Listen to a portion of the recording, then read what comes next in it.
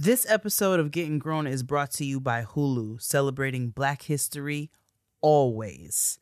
With stories like Women of the Movement, Snowfall, Atlanta, Grownish, Power, Living Single, the award-winning Summer of Soul, Hulu original Wu-Tang and American Saga, and much more, Hulu highlights stories that showcase Black history, past and present, 365 days a year, because February just isn't enough.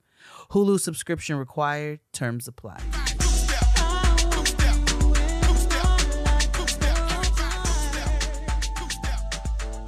From the moment I saw you, I went out of my mind. Though I never believed in love at first sight. But you got a magic, boy, that I just can't explain. Well, you got a way that you're making me feel I can do anything for you, baby. I'll be there for you, baby. Cry all my hearts out tonight. Just call on me, baby. Woo! I'll be there in a hurry. Yeah. It's your move now, baby. Baby, this time, whatever you want from me. There you go. I'm giving you everything. I'll be your baby tonight. I'm your baby. If you're watching on Patreon, you'll see that I'm wearing a Whitney Houston t-shirt. Which is why I sang the song. You inspired me with your nippy tea. You know, I love me some Nippy Elizabeth. Nippy Elizabeth Houston. Elizabeth Houston. Yes, out of Newark, New Jersey. The Brick City. Yes, indeed. Brick City, Brick City, Brick City, bitch. Praise the Lord, niggas. Praise the Lord. Yes, praise the Lord. How Welcome are you today, back. sister? I am doing just fine. I'm safe. I have what I need. All is well. How are you? Yes. Yes, same. I have what I need, and I'm grateful for that. And you know what I'm saying? I'm hopefully spring will peek her head very, very soon because I'm tired. You know, thank you, winter, but it's time for you to go. We are tired of you.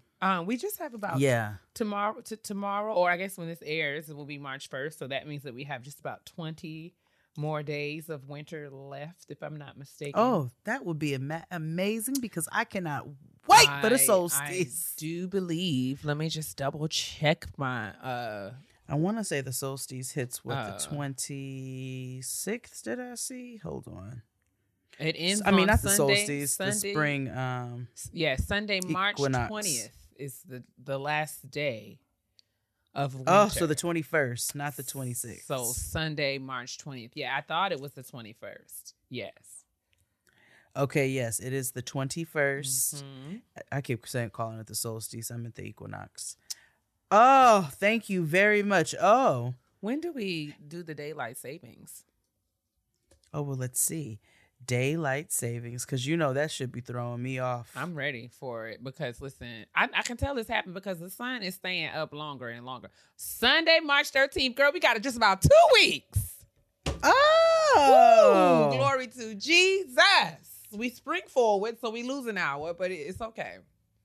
I remember one time I was on some hallucinogens, and it was daylight savings. Dear. And let me tell you how your girl was blown for like 11 minutes. But anyway. Wow.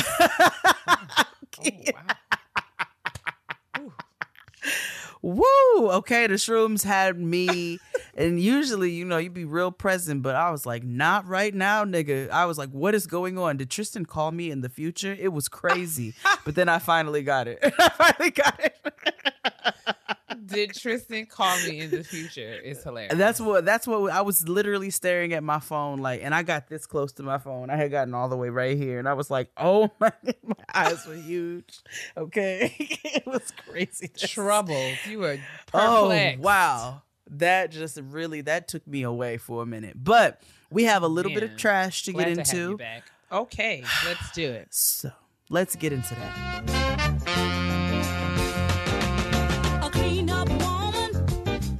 Oh, it is time for the trash. And, you know, surprisingly, with the world at war everywhere, oh, Lord. we there's the trash was like really hard and minimal.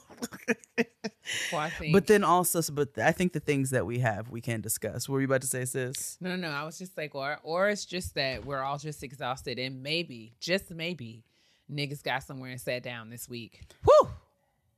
I mean, we deserve so because we just don't ever get a break.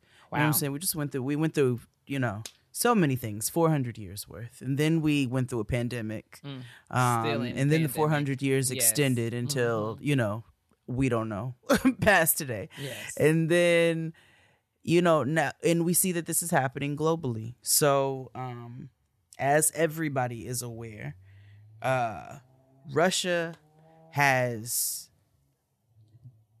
declared war on Ukraine. They're invading Ukraine.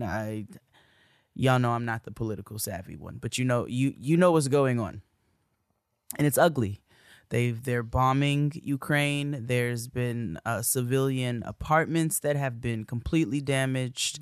People have passed and died. People have been maimed. And it's really sad to see. It's tragic. But what is specifically concerning me and Kia, us here getting grown, are the Black people and the Black students that are having a hard time getting out of Ukraine because they're focusing on their own. And the Black students and the Black people of Ukraine are being turned away from safety at the borders, from being able to get into safe conditions, which is disgusting. So we see how racism and colorism plays out everywhere. Is not just anti-Blackness. To the United Thank States. you. Yes, it is not. And if we're going to talk about this war that's going on, and we're going to talk about what an atrocity it is for a country, for a man to come and declare that he wants something, so he should have it, and he's going to get it by any means necessary, we need to talk about, as a people, what's happening to our people in the midst of this. And so I found it. I mean, and I think it's very timely, right? Because we find ourselves in a time in American culture where, certain individuals claim that it's Black people who make things about race, right? They always want to say that we are the ones who are keeping up the rhetoric around racism, as opposed to moving forward. But, as we see in instances like this one, we have never been, politically equipped or empowered to make it about anything, right? And so we have been merely navigating the systems that we've been unfair. We've been thrown into against our will, and so it's just, I think it's challenging to sort of see folks toe this line of revisionist history, right? And how we've all overcome, and everyone that's talking about any discussions of racism are anti-American. At the same time, you see white supremacy doing what white supremacy does around the globe. Yep. So I don't know, man. It's an exhausting time to be alive. It really is. It is. But we will have links in the description box on information that you can find on credible on the Africans in Ukraine, and resources on how to assist and help in these situations, especially if you have links and connects and family and so forth and so on. But we'll put all of that information in the description box. Just how it's just devastating to see. It's just awful. And then there are comments being made. We have seen comments where it's like, it's very sad to see our blonde hair and blue-eyed people getting killed in the street. And it's like, oh, you're being very specific about really who it's sad to see get killed. Oh yeah. Hold on, I'll tell you right now, because I'm not gonna say because originally it was reported that it was the president of Ukraine, but it wasn't the president of Ukraine. Really? Right. Yeah, it wasn't the hold on. That is, I mean, I'm laughing not because it's funny. I know. No, I know. I know. Shockingly. What a. Oh, and they call it, it's sad to see this happening in a civilized place. Whew. Where the hell is the damn comment? Now, I just clicked on it. I hate your convoluted links. Oh, yes, it's very emotional for me. Let's see here. Wow. God damn it. That's heavy. Anyway, go Google it, but because I can't, I don't want to misquote who it is, but that's what they said. That's what they said. Yes, it's sad to see these blonde hair and blue eyed people getting killed in the street. My people. And Western media criticized for racist blonde hair, blue eyed comment. Anyway, so yes, that's it's sad to see what's happening, but it's really sad to see what's happening to our people on a global level. Official remark on people with blonde. Wow. Ukraine's deputy chief prosecutor. There you go. Thank you. Ooh, I was about to call him attorney general, all kinds of stuff. Deputy chief prosecutor. He said, how rich. The war situation unfolding in his country was very emotional for him. Because, quote, European people with blue eyes and blonde hair were being killed every day. Mm-hmm. Huh. What? Huh. Wow. That is my real-time reaction because I have not seen that. She had no clue. What? Yeah. Yeah.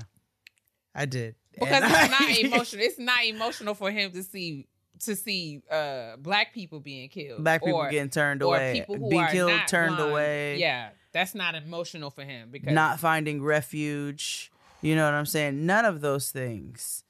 It's just I'm sad to see my blonde-haired, blue-eyed European people are being killed. Yeah. Wow. Mm-hmm. I mean, if you can't get any more direct and blatant than that, then I don't know. So, I am on a global level. So, we're going to provide those links in the description box, and I admonish you all to go look. Wait, hold on. I have to do this. Please He went on to say, with all due respect, this isn't a place like Iraq or Afghanistan. Yep. He said something about it being civilized. Relatively civilized. European city. Are you shitting me? What? Relatively civilized. Oh. And then you gonna call people out like, excuse me, you and now how I get in it. Mm-hmm. Wow. Mm-hmm. Are you kidding? Mm-hmm. Listen, we got to do something, y'all, because white folks is being killed. Okay? Child, listen. Oh. Listen. Help us today. Listen. Whoo. And then the U.S. is anyway. This is not. We're civilized. We're not like you savages. Fascinating. What the fuck? Oh man. You can't do nothing but laugh. You can't do nothing but chuckle. Because we know what we know. But then when we see the evidence of it, it'd be like, whoo. Woo! I mean, still, right? Because, I mean, we've been black, I've been black for 39 years. You know what I'm saying? And so there are things that I know come with the territory of being in a black body, So there are things that you expect. But still, I am aghast at how like blatant and overt and just in your face it is. And I will say this, I was having a conversation with some people at work. And we're engaging in some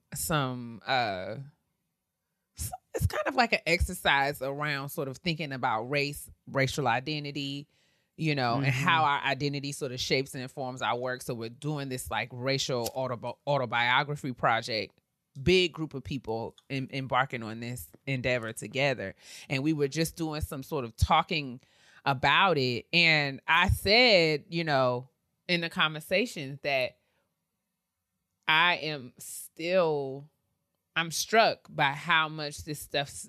You would think that after 39 years, and people who are much older than me, right? I'm not saying this like I'm the oldest person in America, but you would think that we would be accustomed to this and this would not hit us. But even in those spaces, I'm stunned. What strikes me more than people just this outright in your face racism is when I hear white people say, I never knew, when they're surprised that this kind of stuff happens. Oh, listen, at my homeboy, so unofficial shout out, actually official shout out. Yes, official shout out. Okay. Let's do it. Ajumu Kojo. Yes, I have to. Ajumu Kojo, which is one of my very, very, very dear brothers and friends, has an exhibit right now at the I'm about to call this the whole wrong name in New Jersey. Is it Montclair? Not Montclair. Is it Montclair? Like the coats? Montclair coats? Is that what they're called? No, like wait a second. Montclair. Okay, yeah. Montclair State University. There's a museum that's affiliated. Montclair. Okay, it's spelled Montclair. Yes. Yeah, okay. Montclair. Montclair State University. There's a museum that's affiliated with the campus, with the college, and it's on the campus. And right now, Ajumu has an exhibit at Montclair State University through April. So if you can go see it, if you're in the tri-state area, please, please, please do. And it is on Black Wall Street, a case for reparations. Love it. He's got beautiful oil paintings of Black people, which are depictions of the excellence of Black people before the Tulsa fires. Because remember, the Tulsa fires happened as a result of white people being angry that we had such an affluent community that was doing well and thriving. Pissed. And so he has an entire exhibit at Montclair State University right now on Black Wall Street. And it's really such a beautiful one. But you said something that made me mention that in the first place. What did you say? I was talking about how white people, you know, things like this happen. Oh, yes. And white people be like, so an old white lady was there, and she was like, we went to the opening ceremony, and afterwards, Ajma said, old white lady told me, she said, well, this is just beautiful and tragic, and how come we didn't know this happened? And his wife, Nakomi, shout out to Nakomi, my girl, turns to her and she goes, well, we did. So, ain't that, you know, and you know that it speaks to, of course, the if I'm going to use current terms, the shadow banning that has happened with education on what's happened to us in this country. But also, white people, you got libraries and the internet and all kinds of things, and you can go educate yourself as to some of the atrocities that have happened to us as a people throughout history. I mean, the plethora. Instead of just using the very flimsy excuse, how come I didn't know? Because you didn't educate yourself. That's why. And because your ignorance is a part of your privilege, right? And for those people who want to claim that, you know, there's no such thing, or to want to poke holes in white privilege as a concept, like, you know, you have to think, like, you know, you got to think about these things in the context in which they're situated. So for a lot of people, your ignorance has been bliss, and your comfort is a part of the privilege package, right? This is where you've been walking around completely blind and oblivious to the tragic hardships that fellow humans have had to endure, while you have been able to be both comfortable and blissfully ignorant. And willfully at many times. Willfully ignorant. But that's neither here nor there. Shout out to the art exhibit. I definitely, if you're in the Montclair State area, or if, you know, just Jersey, you know, Take a ride. If and you're go in Tri-State, if you got a car, yes, take a ride. If you got a friend with a car and you all are looking for an activity, throw your mask on and go to the university and go see the exhibit. I just really, really admonish you all to do so. It's such a thoughtful and intentional project that he's been working on I love it. for quite some time, and it's got all the pieces from the original showcase and the currently as well. Yes. So all the pieces together. So yes, trash shout out segment. Shout out. Period. Done. We have to, because we need an uplifting. You know what I'm saying? Because the world is trash. Because also April Jones and Taye Diggs. What the fuck? I am so troubled by this. It really. I mean, for those of you who are out here enjoying their carryings on, I would like for you to help me. Give me some perspective so that I can look beyond what to me seems to be a terrible pairing. And I'm not even really sure why. Maybe I guess. Maybe because we just talked about April Jones 6 months ago being with Dr. fucking Dre. I don't know. Maybe I just have a bad taste in my mouth about this. I don't understand what's happening here. And I get it. They're just on TikTok and on the internet having fun and laughing. And maybe it is just an exercise in joy. Maybe they just enjoy each other. They just enjoying each other together. But I am confused. I don't understand what it is. But it makes me think of Comic View when some more was talk about remember when she was talking about how there was a young lady that dated like Michael Jordan, like she was dating like a lot of athletes at one time, and her name was Juanita. And some more made a joke about, it was like, y'all be saying Bo knows. Oh no, Juanita knows how to bag these wealthy men. Juanita knows. So when I see April, I be like, April, she got to put together a Tinder swindler course or something to get the girls informed. So. Okay, she got to be Joanne is scamming her way into these spaces, and it's like, well, listen, girl, listen. I'm not mad at anybody who is grown and makes changes their mind and makes various decisions. Do what you do. What I'm more concerned with is the fact that she made this leap from Dr. Dre to Tate, from Lil Fizz, or from Omarion to Lil Fizz to Dr. Dre to now Taye Diggs. And Dr. Dre was not too long ago. And it's really more about who Dr. Dre is as a person, which leads me to have such vast questions. Now, maybe she was blissfully ignorant to Dr. Dre's reputation and history. Maybe very well. Let's give her the benefit of the doubt, right? I don't know. Something still isn't sitting right in my belly.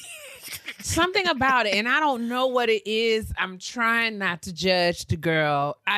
Something about it is just like, okay, girl. And can I be honest? Both of us, you and I, we're fully grown women, right? We're fully grown women in our late 30s, and we have experienced life, and we have assets. You know what I'm saying? Hence the kitchen table talk. Make sure you all tune in.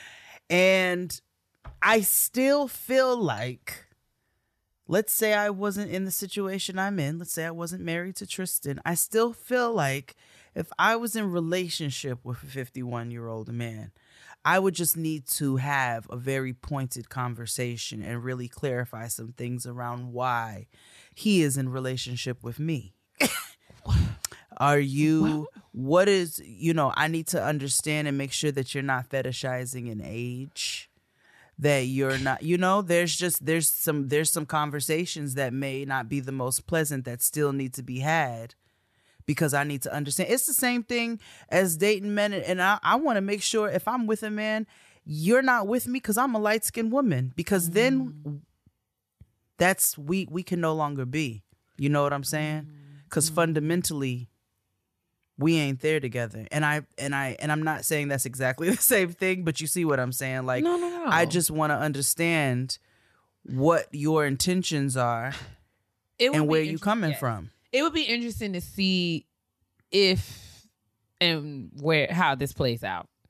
I want to know where it's gonna go, because I mean, I guess part of me wants to believe that this is just two people enjoying each other's company, having a good time, and it very well could be. And it's not. It's they keeping it light, and we just seeing where things go. But it is an odd coupling. It's not something that I expected, based on what little, and I have to be honest, based on what little I know about Taye Diggs. I don't know much about him, and I don't know much about him. But I'm just saying, from the outside looking in, it's just like, well, just what is happening here? Just what are we doing with this? They can continue to carry on down to the TikTok if that's what suits them, child. Go right ahead. And I think people deserve to have a good time, but I still have questions. I just would love a little bit more. And they could very well say, Jade, who the fuck are you? Exactly. And we're not answering them. And I'd be like, that's cool. I have no choice but to respect until that happens, I still have questions. It's still, and when that happens, I'll probably still have questions. Yeah. Something about it is not quite curling. I don't know what it is. I don't know. It's like, okay, what is happening not sure. With that? It's like dairy the next morning. So Quincy Combs, I don't know what his last name is. Oh, Puffy's Quincy son. DeBarge. Okay. Be sure. Quincy Be Sure. That's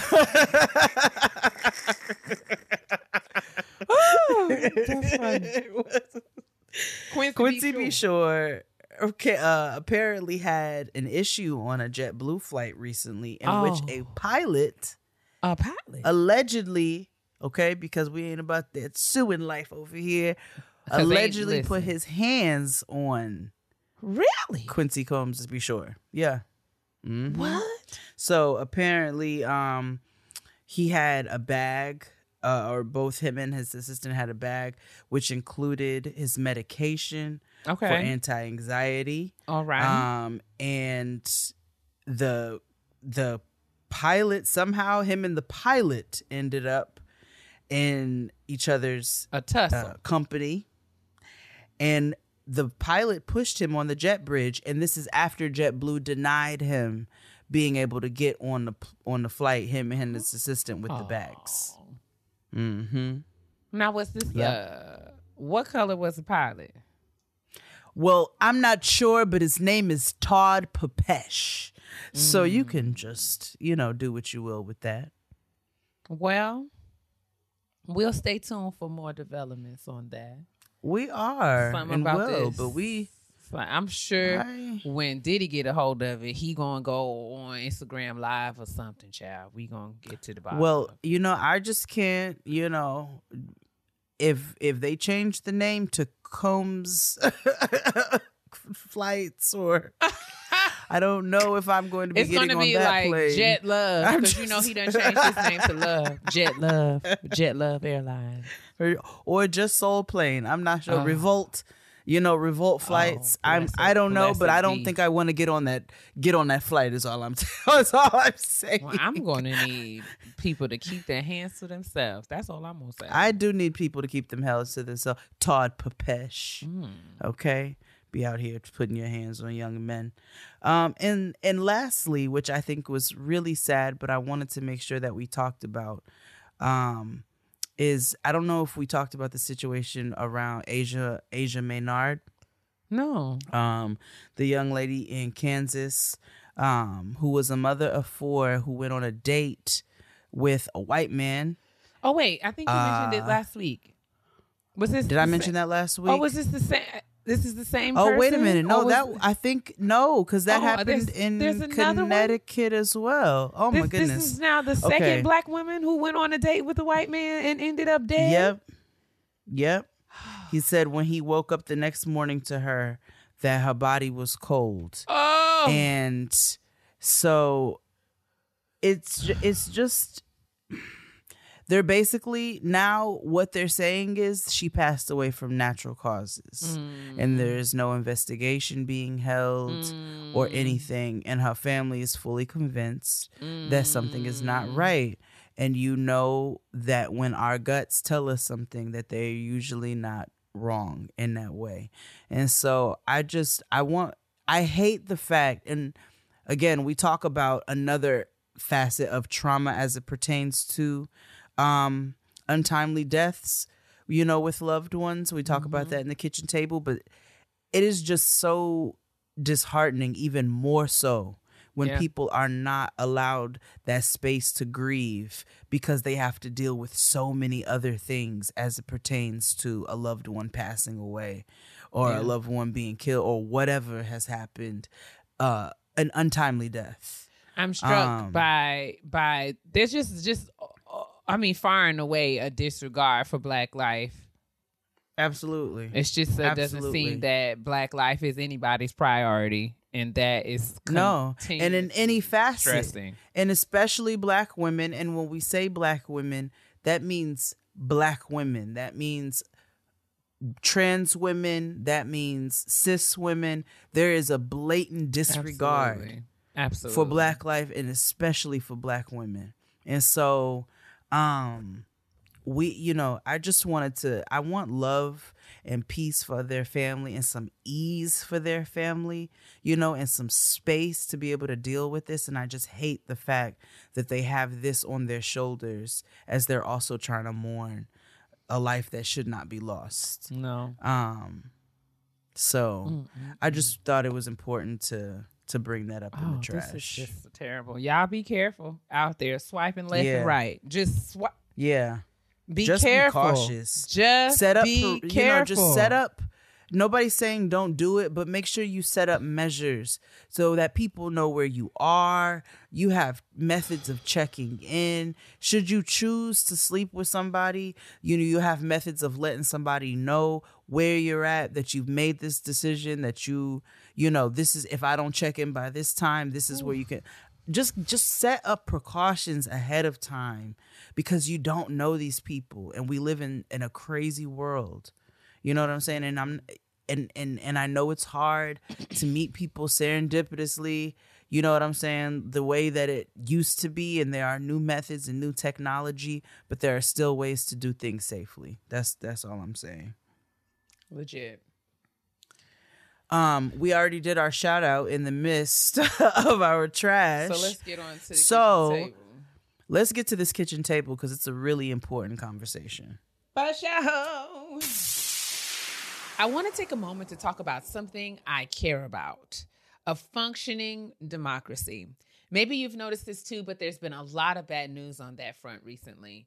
I know it can be tempting to tune it all out, but it's so important that we stay engaged. The good news is that there are tangible ways we can all help fix things. Here's one way. A bunch of us in the podcast community have partnered with Represent Us, a nonpartisan organization, to spread the word about efforts to protect our elections and pass laws that will make our government truly of, by, and for the people. We're doing this because America faces urgent anti-democratic threats. 19 states passed laws last year that make it harder to vote. Election workers are quitting in droves because of threats and harassment. There's a coordinated campaign to put people in charge of our elections who don't believe in democracy. But there are things we can do together to ensure free and fair elections. If you care about the state of our democracy like we do, it's time for all of us, independents, progressives, and conservatives, to put country over party and take a stand. Head to represent.us/podcast to learn more. That's represent.us/podcast. Adults, when you're able to just get a minute to yourself, make the most of it by playing Best Fiends. He thought I was going to say something else. Honestly, it can feel great to lose track of time for a bit when you're on a Best Fiends winning streak and in a long line at your favorite fast food restaurant. Have the house to yourself for once. Those are all great times to lose yourself in Best Fiends. Best Fiends is the mobile puzzle game that anyone can download and play. The game features tons of cute characters that help you solve thousands of fun puzzles. And the more you play, the more characters you collect. And the more you win, the more challenges you face. You won't get bored because new characters and challenging puzzles are added all the time. And there are tons of fun events where you can win huge rewards in-game. There are thousands of levels, so what are you waiting for? Get started. Now, I know I always give you all a level that I'm on or something, but I thought I would just give you a little description of one of my favorite fiends today. You know, just switch it up a shake. Her name is D, and I think you can already tell why she's one of my favorite fiends. Her name is D, okay? So she's an earthworm, and she reminds me of myself. She's always willing to go the extra mile, but sometimes her rash actions get the earthworms into trouble. Sound like a familiar podcast you're listening to? I don't know. Anyway, go play Best Fiends because clearly it's a good time for me, so it'll be a good time for you. I got some of my homies to play. I'm trying to get Kia on the bandwagon. She's almost there, but y'all know she's very busy. Download Best Fiends free today on the App Store or Google Play. That's friends without the R, Best Fiends. What's up, everyone? Welcome back to the kitchen table. We are very excited to have a very familiar face returning back to our Getting Grown community to share some information. Everybody say, hey, Keisha, welcome back, Keisha. Welcome back, Keisha. Welcome back, Keisha. Welcome back, Keisha. Welcome back to me. Our good sister, we love Keisha Morgan, is here in a slightly different capacity this time. Gonna catch up with her and see how things have been generally, but wanted to sort of segue. You know, we celebrate Black history, Black excellence at Getting Grown all year round. 365. All day, every day. But we're transitioning from Black History Month, continuing that celebration into the celebration of women's history. And in the spirit of that, I wanted, you know, one of the key themes for our Black excellence celebration during the month of February was legacy. And in that conversation of legacy, inherent in that conversation of legacy is, you know, estate planning, which is something that I've been introduced to through Keisha over the last couple of years.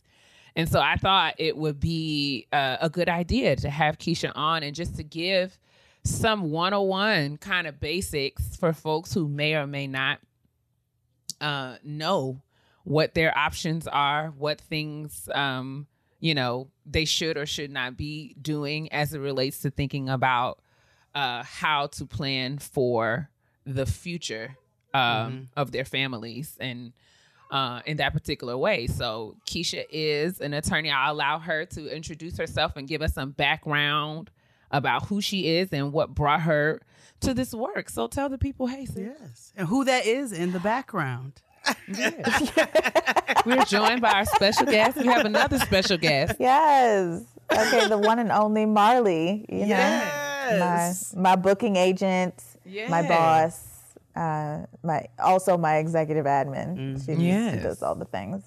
That's my baby, and I love her. So first and foremost, when we introduce me, don't forget to call me Mama. Okay, that's the first and foremost sort of thing. Period. I'm the mom of a now 2-year-old. Oh my God! Which is just crazy. I can't even. It's just actual insanity. Outrageous. Just completely offensive. I bartended Keisha's wedding, by the way. So I bartended your wedding while all your cousins stole your liquor. You did. Good times. Good times. Actual and factual. Yes. So to watch you as the mother of a 2-year-old now, I'm like, this is just wild to see. It just is. It's kind of crazy. But keep going. Look at us. Right? Who would have thought? But yeah, so on a personal level, so can't forget that I'm a mom. Can't forget that I'm the wife of my best friend, Joseph Holler, the one who is actually making sure that our kid gets to bed, doing the best he can. The daughter of Jamaican immigrants and the middle of 3 girls, even though I act like I'm the oldest. Because whenever we talk about any sort of thing, if you don't know anything about my family, then you probably don't know me, and I probably don't like you because I talk about my family incessantly. All 3 I also spend every Sunday with them. Yes, you all do. That is my life. But But how I got to what I'm doing, estate planning is really not something that I knew at all in law school. When we were in law school, they were just like, oh, you want to do wills and trusts? And I'm like, why do I want to learn about old white men and their money? That has nothing to do with me. It's not going to be beneficial to me. Lo and behold, turns out that, bless you. Thank you. Turns you out like most things. I get to sneezing.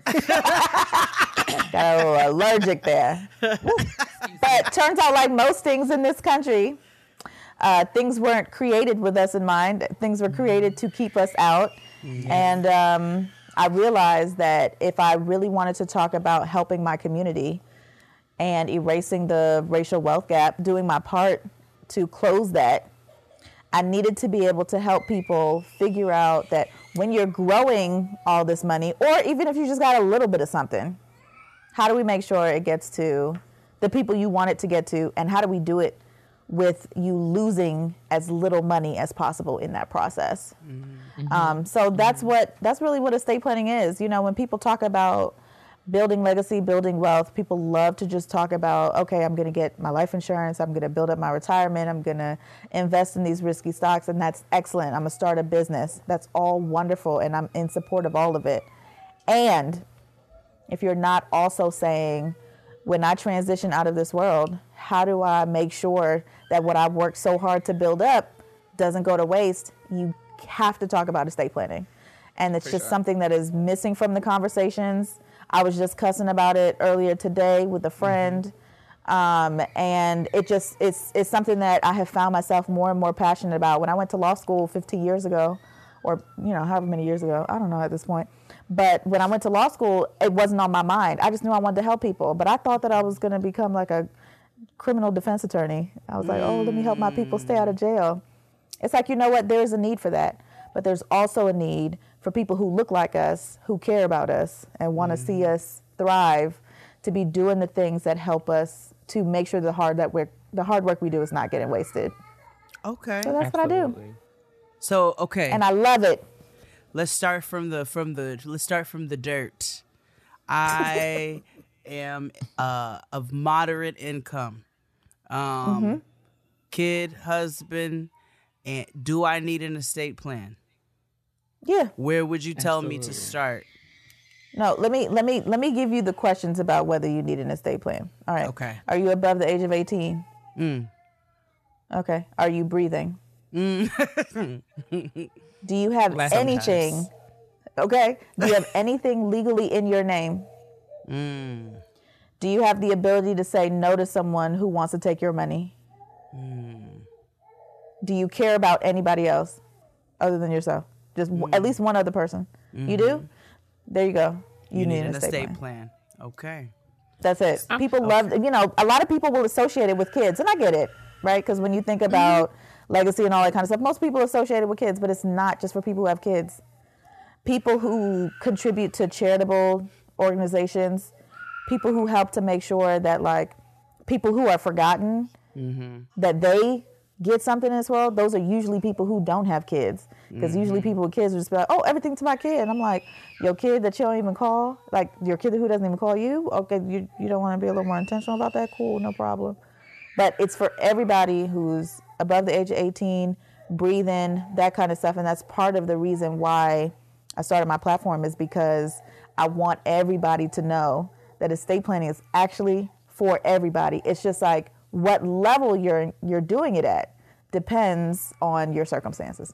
Something that grows with you. That's one of the things that, it's something that it's not like you do it and it's done, but as you continue to progress in your life and sort of collect and amass certain things, then your estate plan grows with you and it changes with you. And I want to sort of go back, if I could, a little bit to the beginning of what Keisha was talking about in terms of thinking about these things systemically, right? A lot of times what we don't realize, as we talk about often on this show, white supremacy, it's not the shark, it's the water. We've all been That's it. We've all been sitting in these systems that, as Keisha said, have been designed to sort of keep existing structural hierarchies in place. And so I was sort of thrown into this completely involuntarily when I lost my brother, and didn't really realize until that moment just how these things work, you know, in the untimely passing of somebody that you love. And Keisha was there to help walk me and my family through some really difficult things, because as you were saying, Keisha, this kind of conversation doesn't really often happen in our families, in our houses. And wealth is so much bigger than what we're dealing with, like what's in our bank accounts currently. You know, white folks is not rich because their parents is rich. It's because their parents was rich, and their parents was rich, and their parents was rich. And so they have over time amassed this great deal of wealth. And that empowers their decision making for the present generation. And so I feel like Black people have a lot of ground to cover. We got some time that we have to catch up, make up for, and it's not our fault, but it is our responsibility now that we know what it is. So when my brother passed, absolutely. Yeah, when my brother passed, just really quick, I just want to tell this story because when my brother passed, he had life insurance through his job. He signed all the paperwork, and the HR coordinator actually told my mom this story. She remembers when my brother was filling out the paperwork, and he said, I need to double check, you know, who I need to put down for beneficiaries with my mom. Can I sign this and come back and add my beneficiaries later? She said, absolutely, because that's not something that's uncommon. And, you know, at the time, my brother was in his early 30s, and we always think we have plenty of time to sort of handle these matters. And so my brother did end up, losing his life, and the beneficiaries were never really finalized and secured. And as a result, when it came down to determining where the money was going to go, it was not in my family's power to determine or make that decision, because these things hadn't been put in place. The state decided who got my brother's insurance money. And because my parents were still both living, matters not that at that time, my brother and I had been estranged from my father for over 10 years. But because both my parents were living, the money was split between the two of them, and there was nothing that anybody could do about it because there was no plan in place for how decisions were going to be made in the event of some untimely passing or untimely death.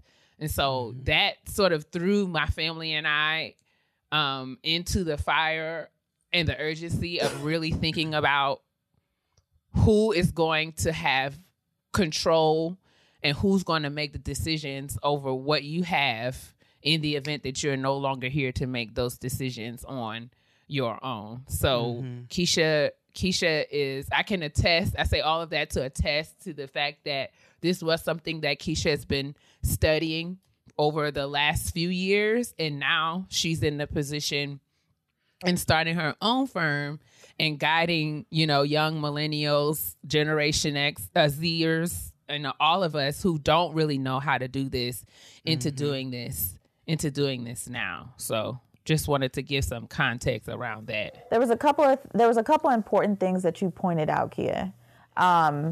One is the systemic in terms of what we're doing here, because the way there was a report that came out actually the year that I became an estate planner.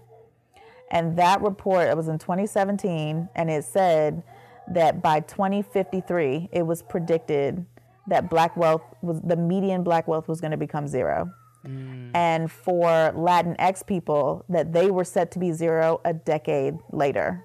And when I read that, it was just so jarring to me because, as you said, like, white supremacy is the water we're all living in. And so, like, we know that when these rules were created, back when there were landowners and landowners could only be white men, back when, black people, were given rights, but there was Jim Crow, there was the GI Bill, there was redlining, there were all these sorts of systematic things that either overtly or covertly discriminated against Black people and their ability to build wealth. Mm-hmm. When we finally were able to do things like own land and that kind of stuff, land, and I know that, there's a lot of millennials who feel like, okay, I don't want to own a house right now. And like, I'm with you, student debt is like actually offensive and the most it's ever been. Mm-hmm. But there's a history to this about what this country has done for Black homeowners and taking away that land through something called air property, HEIR, where they're basically like allowing investors to come in and take land that has belonged to families for generations because they didn't understand estate planning. There is what this government has allowed white people to do to Black businesses, right? And like thriving Black areas. When you think about, like what has been allowed to do that. Right, exactly. And then on top of those systematic things, then there is the very real personal impact of what that looks like for individual families, right? Sure. And so when we're talking about like Black families thriving, there are just so many categories to what adds to the thriving. There's food resources, like we think about food deserts. There's wealth as it relates to food. There's wealth as it relates to interpersonal relationships and our need for therapy and to help us to have healthier relationships. But there's also what financial health and wellness and what that looks like. And part of that is not just ascribing to this notion that gaining a lot of money is what's going to save us. But what has always saved Black people is our communal nature. And so if you just have money and you just get it to spend it for yourself, and then it's like, when I die, they'll all figure out what happens to it. There are some people who have that perspective. And it's like, if we come back to the community, like you'll see that we can build together. And like what we might not see in this generation will be seen in 2 or 3 generations. And then you have people where, because of how this is set up, never got a chance to interact with this education, never got a chance to hear from someone who looked like them to say, yes, good, get that life insurance policy, make sure you have beneficiaries designated. Maybe, I want to say like last month, I was opening like a separate personal bank account. And when I went there to open the bank account, I was like, oh, can I make the payable on death beneficiary my husband? She was like, oh, how did you even know about that? I was like, oh, I'm an estate planner.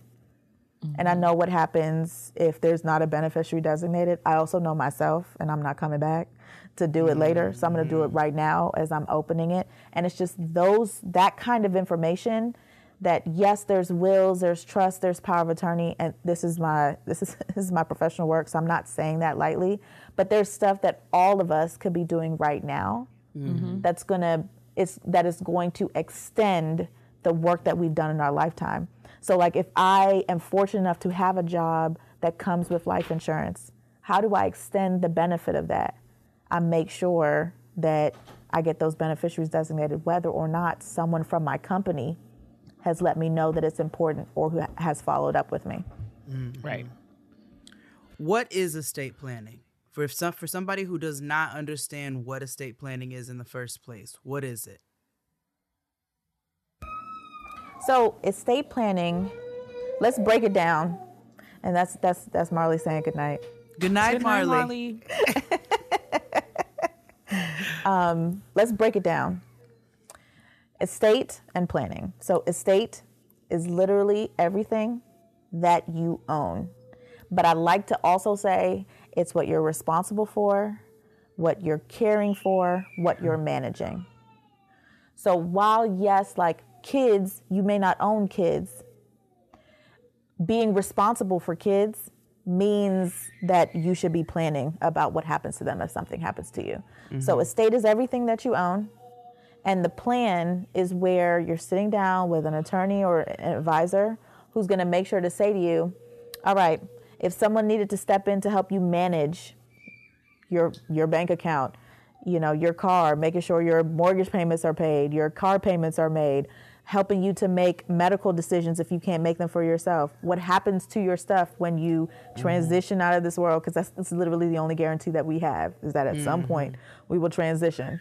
I get that some people, you know, are of the team that they'll also be back, but your stuff is not going to be back when you return. Like you're going to have to get more stuff, right? So estate planning is the legal process of ensuring that what you've worked hard for is protected if you can't protect it during your lifetime, and is properly transitioned to whomever you've decided is going to benefit from the hard work that you've put out there. Okay. That's what it is. And it includes things like powers of attorney, things like wills, things like trust, which all have a different role to play in estate planning. But think of it like this. If there's a bridge, and this bridge is representative of those who would step in to help me. So if my stuff is over here on one side of the bridge and the people who want to help me are on the other side of the bridge, what have I created to get them to the point where they can help me? And what guardrails have I put in to make sure that they don't step out on the bridge to help me and then tumble down to a ravine because I haven't given them any sort of guardrails, some sort of structure to be able to help them help me. Right. And so it's not, I think it's, I'm sorry. Right. No, I'm sorry. What were you going to say? I got enough bills. Why do I can't afford life insurance monthly? What do I do with that? Well, so we all got bills, right? Like we all have bills. But here's the thing. Properly thinking about how to plan your estate actually reduces the impact of your debt on the next generation. Because there's some things that some things where the responsibility of it leaves with you. So for example, if I haven't co-signed my student loan with anybody, when I leave this earth, so does the obligation to pay that student loan, unless the government changes that. But thus far, when you pass, the only time that student loan debt goes to somebody else is if they were your co-signer. But typically, when we're talking about debt, the people who can have access to your money to get your debt is only when it is caught up in the court process that happens when people don't have the proper documents in place. So for example, I said that I, created this bank account. My husband, Joseph, is my payable on death beneficiary. That bank account is never going to make it into court because I have a payable on death beneficiary, which means if my estate gets to court, because that goes outside of the court process directly to him, if somebody files a claim and says, Shakisha owes me $50 million, and I have $50 million in that bank account, that money belonged to Joseph, not over here in the court process. So it actually reduces the impact of that debt because I'm thinking to myself, oof, I really don't want nothing to go through court because I know that they're going to come for their money. So let me just put this over here, and it's all legal. I'm not even, this is all legal. This is what people do every day to make sure that, yeah, I got debt. That doesn't mean that my debt is going to go to the next generation unless I don't plan properly. Then it will affect them. Because if that bank account goes to court, it's got $50 million. They filed a claim for $50 million. Debts get paid first. There goes that money. Doesn't go to anybody I actually wanted to. Those are those safeguards that we were safeguards, guardrails. These are the things that keep the people that you love, the people that you're connected to, safe from debtors. And I mean, as someone who has experienced such a grave loss, in that moment, it is a relief to be able to, know that, because these things were put into place, I won't have to fight with creditors. I won't have to worry about them coming for me or my money. And so it is about thinking about not just what you're doing right now, but how do we make it safe and secure for the future and for your legacy, whether or not you have children. Because at this point, I don't know if I'm going to be a mom, but it's still very important to me to, Fran and I talk a lot about being sort of first generation to have access to the education opportunities and, earning potential, right? So our families have not, to this point, we're in uncharted waters, right? And so with that comes much more responsibility in thinking about how I don't want to make sure we're doing all that we can to make sure that it doesn't end with us, right? Exactly. How do we make sure that all that we have invested in building wealth for ourselves doesn't die with us when we die? But that if there's anybody around here after us, they'll have it too. What's exciting about that is that then when you think about your transition, you're not just thinking about the sad part of it, but you're thinking about the opportunity that comes with it as well. Because, you know, people ask me like, okay, so you basically talk about death all the time. Like, how is it not depressing? I'm like, because like death is a fact. But like what we do in death is an opportunity. So what I focus on is what we do in death, like what we can do, what we can set up so that our death is not a burden on our families. Because here's the thing, like our death is going to impact our families. That is just a fact. Like we're not, like people who love us are going to miss us, and people who love us could feel encouraged, because I think about like, so I have a trust, and like there are kids in my life that I love deeply that I did not birth. And I'm like, you know what? I'm going to use this life insurance. I want to be really strategic about it. And like, I want to make sure that those kids, when they go to college, like there's something that Auntie Keisha left for them, because I so believed in them that even if they go to college, like, dang, I'm about to walk onto this campus, all these kids, I ain't got no money. And it's like, oh, actually, Auntie Keisha left you just like 5 G's. And like, while I'd love to leave 25 to everybody I love, I'm not there yet. I'll get there. But even that little thing can make a difference to say, wow, somebody loved me and believed in me so much that they thought of me. What does that mean for their confidence? Is like, well, I remember walking into Stanford feeling like, okay, I mean, I made it in and like I applied and like I was confident when I applied, but like I'm here now and I just kind of feel like I'm not sure that I belong. But if somebody was like, oh no, you do belong, and here's $5,000, go get your new computer so that you're not embarrassing yourself in class, but like here's something you can do so to remind you that you belong. Like, what would that have changed about my freshman experience? Being around all these white kids that got a lot of money, you know. So there is an opportunity there.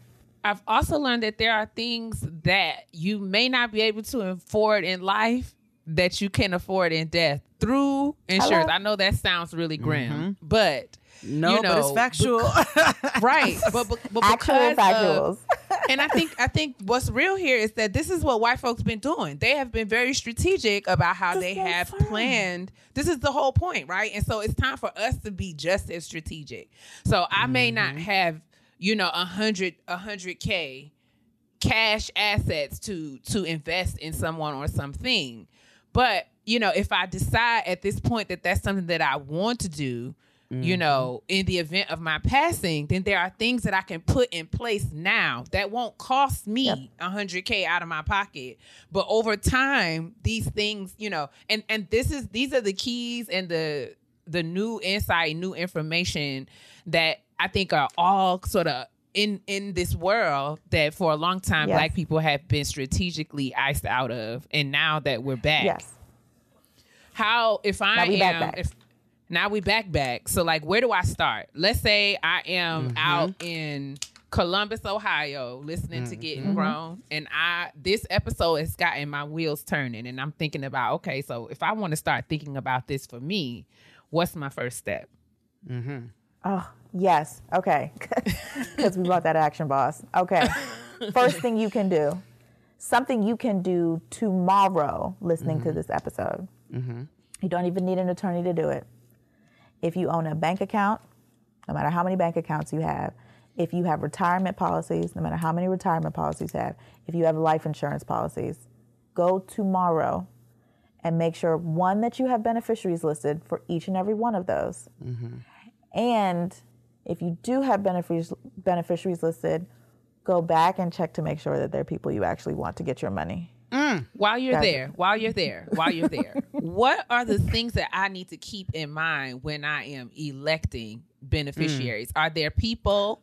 Who should I not give my money to? I feel like we need to really be very direct about this information. Okay. Who do we not assign to be beneficiaries? Your brother with the gambling problem, your daddy with the drinking issue. Absolutely. Okay, because so this is one of the reasons why I tell people that you actually want to meet with an actual human being, estate planning attorney, because they can tell you this, and the little do-it-yourself things online, they're not going to go through this with you, especially if you're Black. They're not going to ask you about your family. Here's the people that you don't want to put on your list. And let me just free everybody before they get nervous about, oh, so-and-so might be mad at me. No, you're dead. Here's where I bring in that's okay. Number one, you're not here to deal with their emotions. And if you're not dead, haunt them. I'm so sorry. Inconsequential. Inconsequential. Because I'm going to be haunting niggas. You will not be absolutely. You will not be here to deal with their emotions. So free yourself. Because you don't even have to tell them right now. You could just write a little letter, right? And then when people come into your house to get your stuff, they're going to see the letter that says, "Here's who I actually designated for stuff." So they have to be on the list to get the money. But here's who you don't want to give your money to. You want to think twice about giving your money to elderly parents. Because elderly parents, let's say that they haven't passed before you. So you passed before elderly parents. Do your elderly parents have the ability to be able to get that? Like if you're thinking about health issues, mental capacity, that kind of stuff. And also elderly people are some of the most vulnerable to be taken advantage of by these money-making schemes and all that kind of stuff. Yeah. 2, people are going to waste the money for whatever reason. It could be because they have a gambling problem. It could be because they have an addiction. It could be because they keep falling in love with people that they give all their money to. So it's just not going to go nowhere.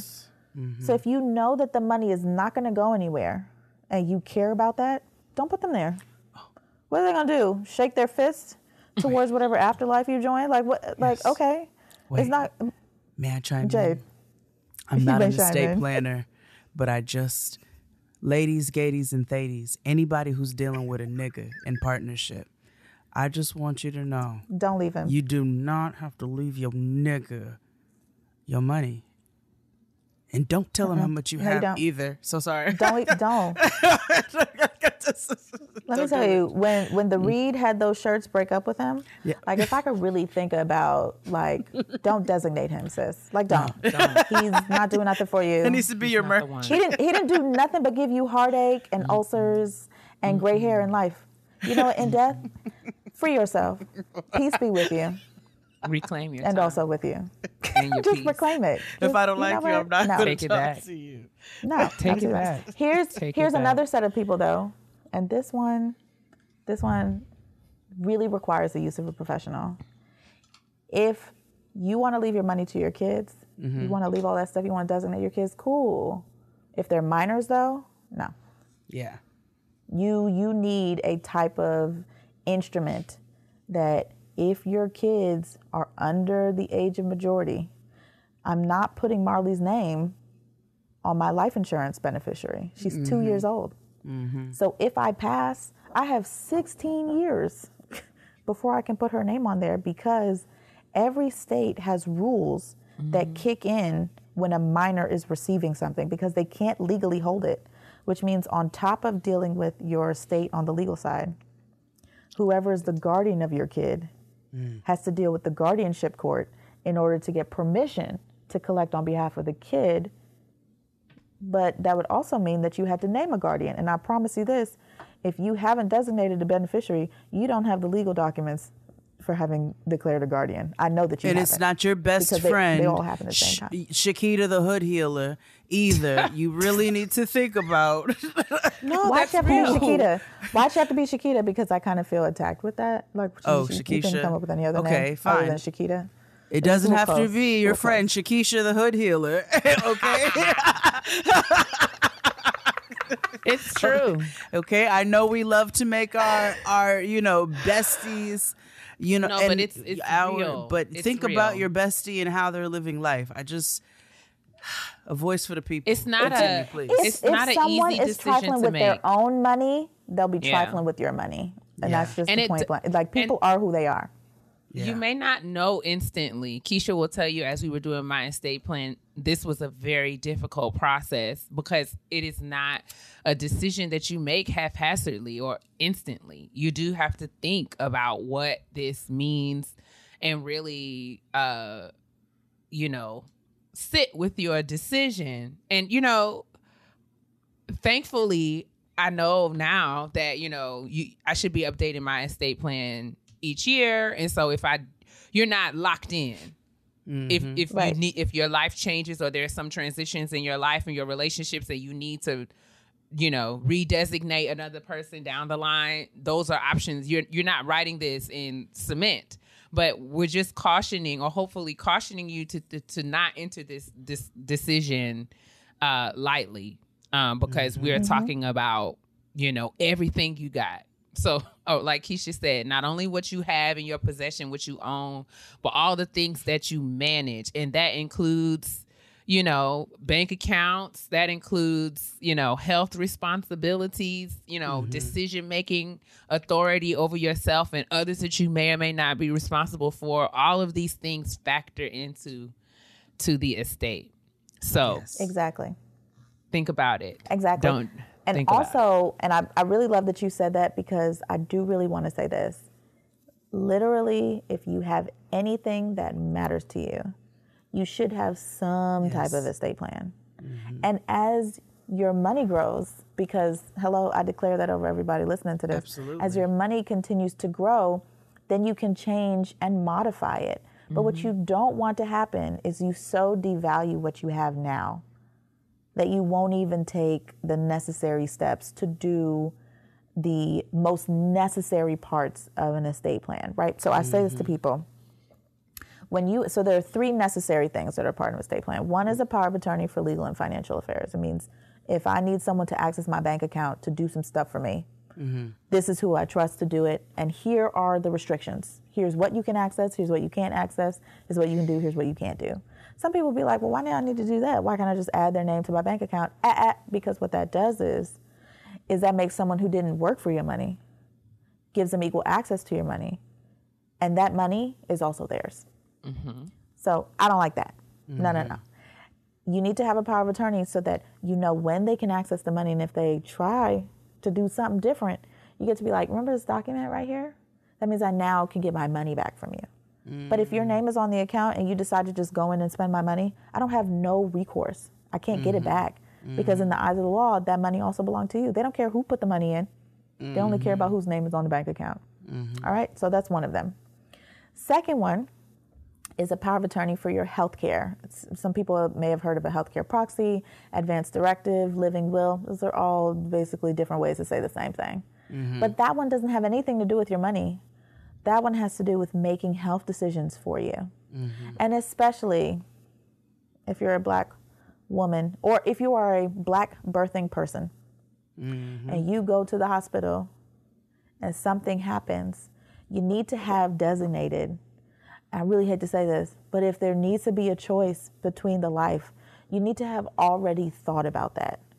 Because if your partner is there, you would not want to leave that kind of burden for them to decide for themselves. You have to have that conversation. And I know it's a hard conversation, but I mean, if we're getting into adult partnerships and not having hard conversation, why the hell are we in adult partnerships? I don't know. I just kind of feel like we're adults. Like, this is the stuff this is the burden that comes with the blessing of adulthood. Like, you get the benefit of making your own money. You also get the burden of being responsible with it. Right. And then the third one is a will. Because a will says, all right, when I pass, if you have to go to court and to deal with anything related to my estate, after my debts and stuff are paid for, here's who gets what's in my estate.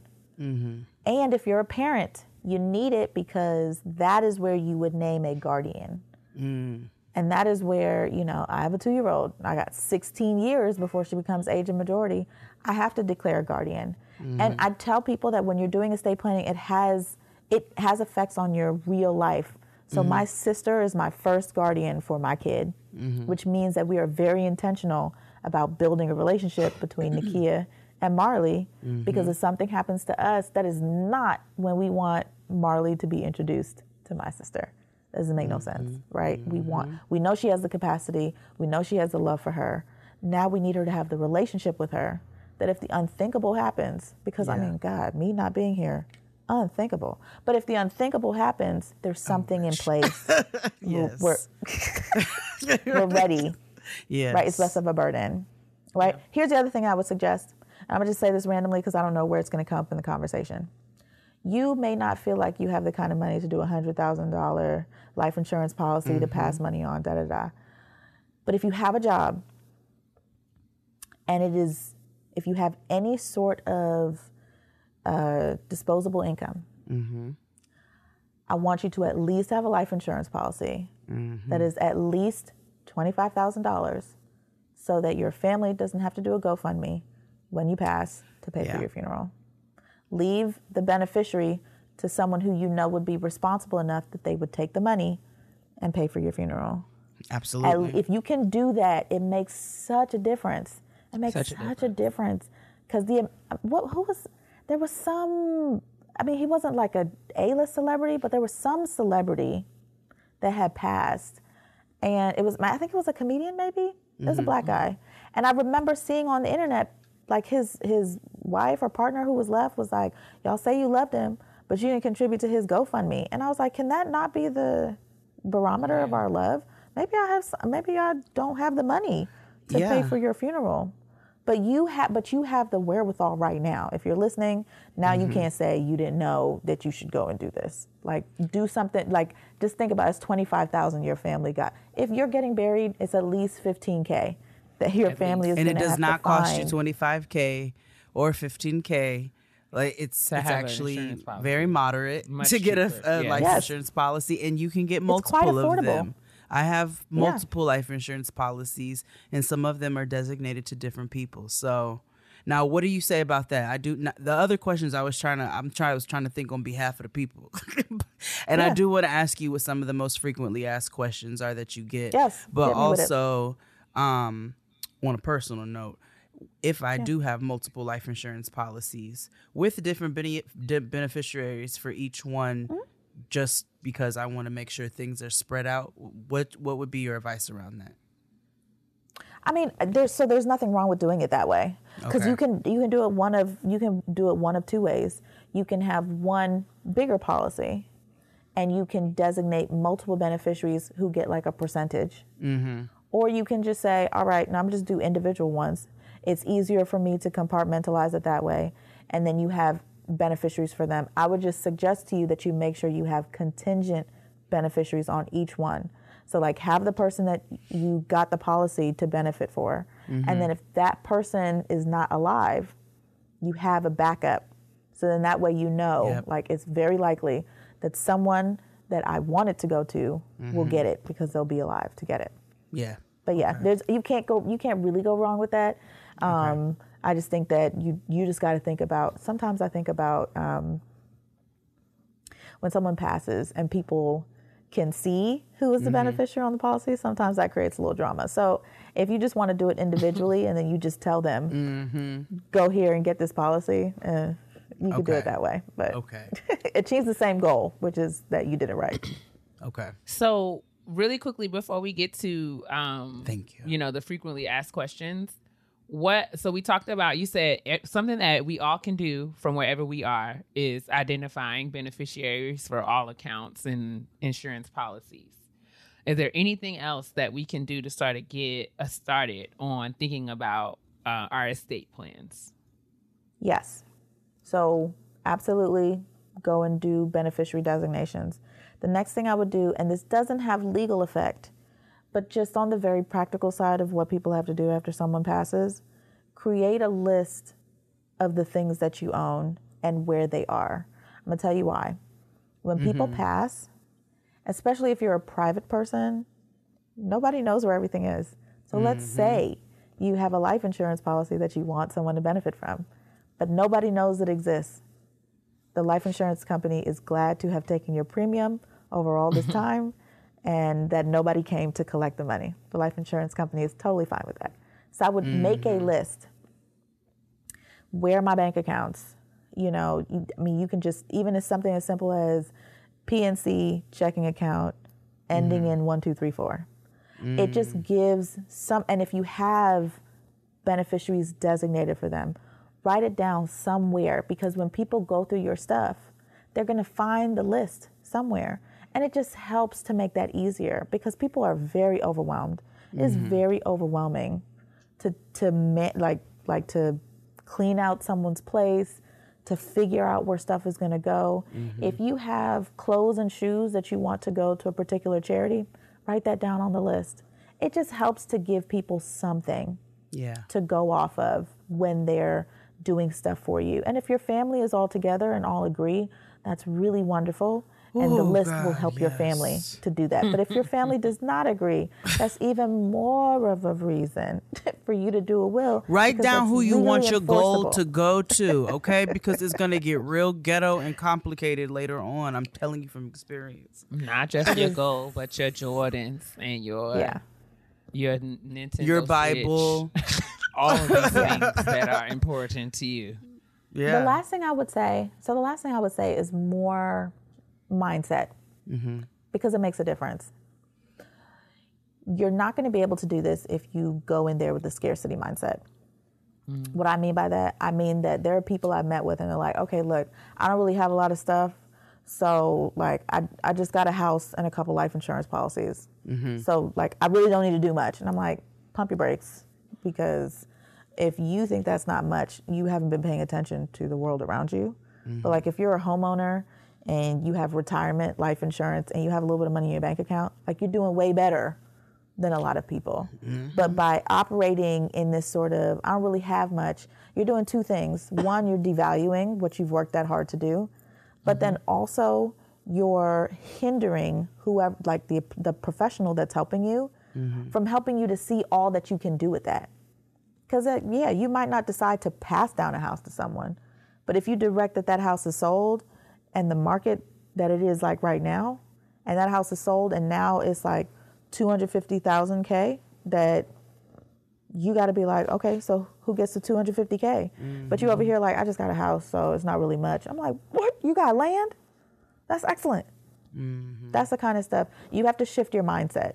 If you're going to go in there with, I don't really have much, so like, I mean, what am I supposed to do with this little bit I got? You're not ready to do it. And so you got to get your mind right, because also it's an investment. So if you feel like you don't really have much that you're bringing to the table, when somebody quotes you what their fee is, then you're going to be a little taken aback.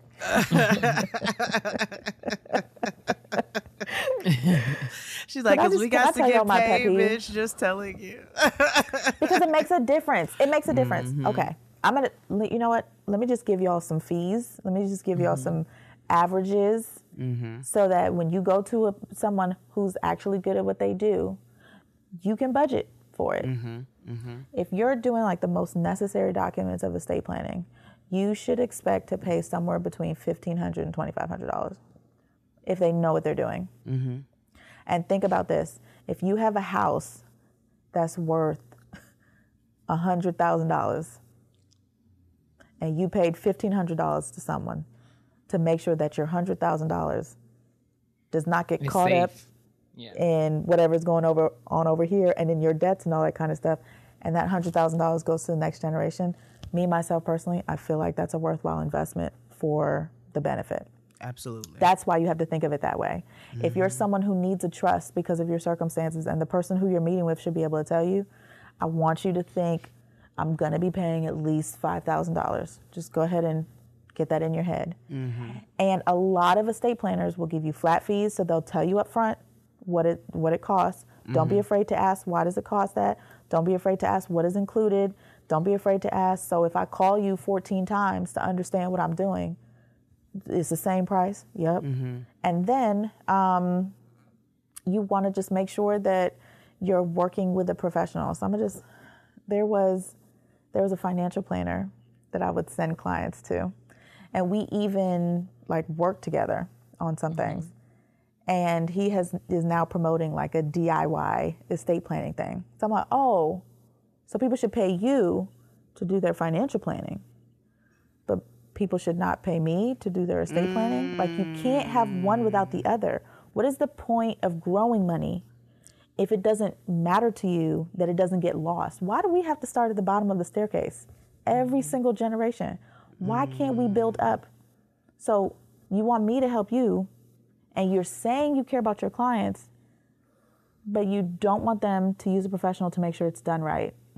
Because if it's not done right, guess what? They're going to hire me. And you want to know what? My fees are way higher if I have to go to court. If I have to put on a suit, if I have to brush my edges, I know that's right. You paying me. I know that's right. I know that's right. Just if a lawyer has to put on a suit, you are dropping dollars. Some serious coin. So it's all about planning, getting ahead of this is all about getting ahead of tragedy not trying and to trauma. take shortcuts. You know, and it is about building. We starting from the ground up so that hopefully the generation that's coming after us won't have to start from the ground. Of course, we would expect them to continue to build on what we've started, but we don't this is ground zero, never to be ground zero again, hopefully. That's it. That's it. There's so many important. of us that are going to be the first one that are going to do it. A lot of us will be the first one.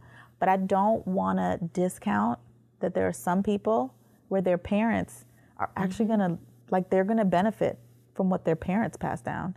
If you have a parent or a grandparent who owns a home, if they do their planning properly, you're going to benefit from it, and then you'll be able to build on that. I don't want you to rely on it. Yes. But it just, I'm sorry. But we can be multi-generational. I found out when I did my estate plan and found out that Rhonda didn't have her business fixed, I said, oh, girl, we're getting down to the lawyers. We're getting down to the lawyer immediately, because you're not going to have me hemmed up underneath all of these bills, girl. You won't do it. Not on my watch. So it's also okay for you to have this difficult conversation with your parents. And it's uncomfortable, God knows. But we are of age, and we live in such a crazy world where things are happening every day. And I don't want to be, I would say it like this. I cannot be left holding the bag. It just can't be me. So whatever we need to do while everyone is still here, in order to ensure that when it all hits the fan, I'm not left holding the bag, then let's do everything we have to do to get that in order. So I've been working with my mom on trying to identify estate planners in that area so that we can start to get these things in place before it's too late. Because I'm gonna tell you like this: what we went through to get my brother didn't have any children, he didn't own any property, but there was such a process that we had to go through in probate to get his final affairs finalized. I wouldn't wish it on my worst enemy, and you know I'm petty, but I wouldn't do it because it is the most. It adds another layer onto an already painful situation, you know. And the whole time you're thinking, I just want my brother back. I don't have time for all of these forms and documents, and this is dumb. But you know, and so, seeing that my family's gone through that, we've all vowed that we're not going to put each other through that ever again. And so we have been very diligent around planning for the future. So it's conversation that you can have with your partners, loved ones, friends, but also with your parents, right? And just make sure that, you know, if your parents are still here, it's not too late to get the situation set up so that ground zero doesn't have to start with you. Yep. Absolutely. Very important. This is such a necessary conversation. We appreciate you, Keisha, for coming and hipping the people to much needed information. Do you have anything else you want to share before we close out? Yeah.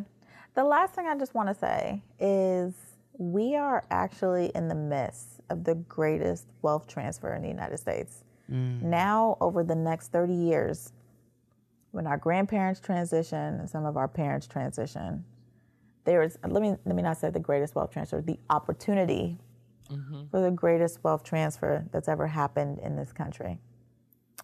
For a lot of us, that's going to be the first possible wealth transfer that happens in our families. So the question is, do you want to be prepared for that? Or do you want to be disadvantaged because you weren't willing to have the necessary conversations with your parents and grandparents, with your partners, with your children? Because what you do now is going to make a difference. That's going to be the ripple. So what is going to be the ripple? Like another generation of losing money, of brothers and sisters arguing, of people not getting along, of people feeling like, you know, we could do this with Big Mama's money, and here comes the big court saying, actually, you can't, because here's the rules. Do we want that, or do we want to say, you know what? Let's do what we've always done to build, and that's come together in community. Come together, do what needs to be done, have the conversations, and then continue to enjoy life knowing that we took care of that.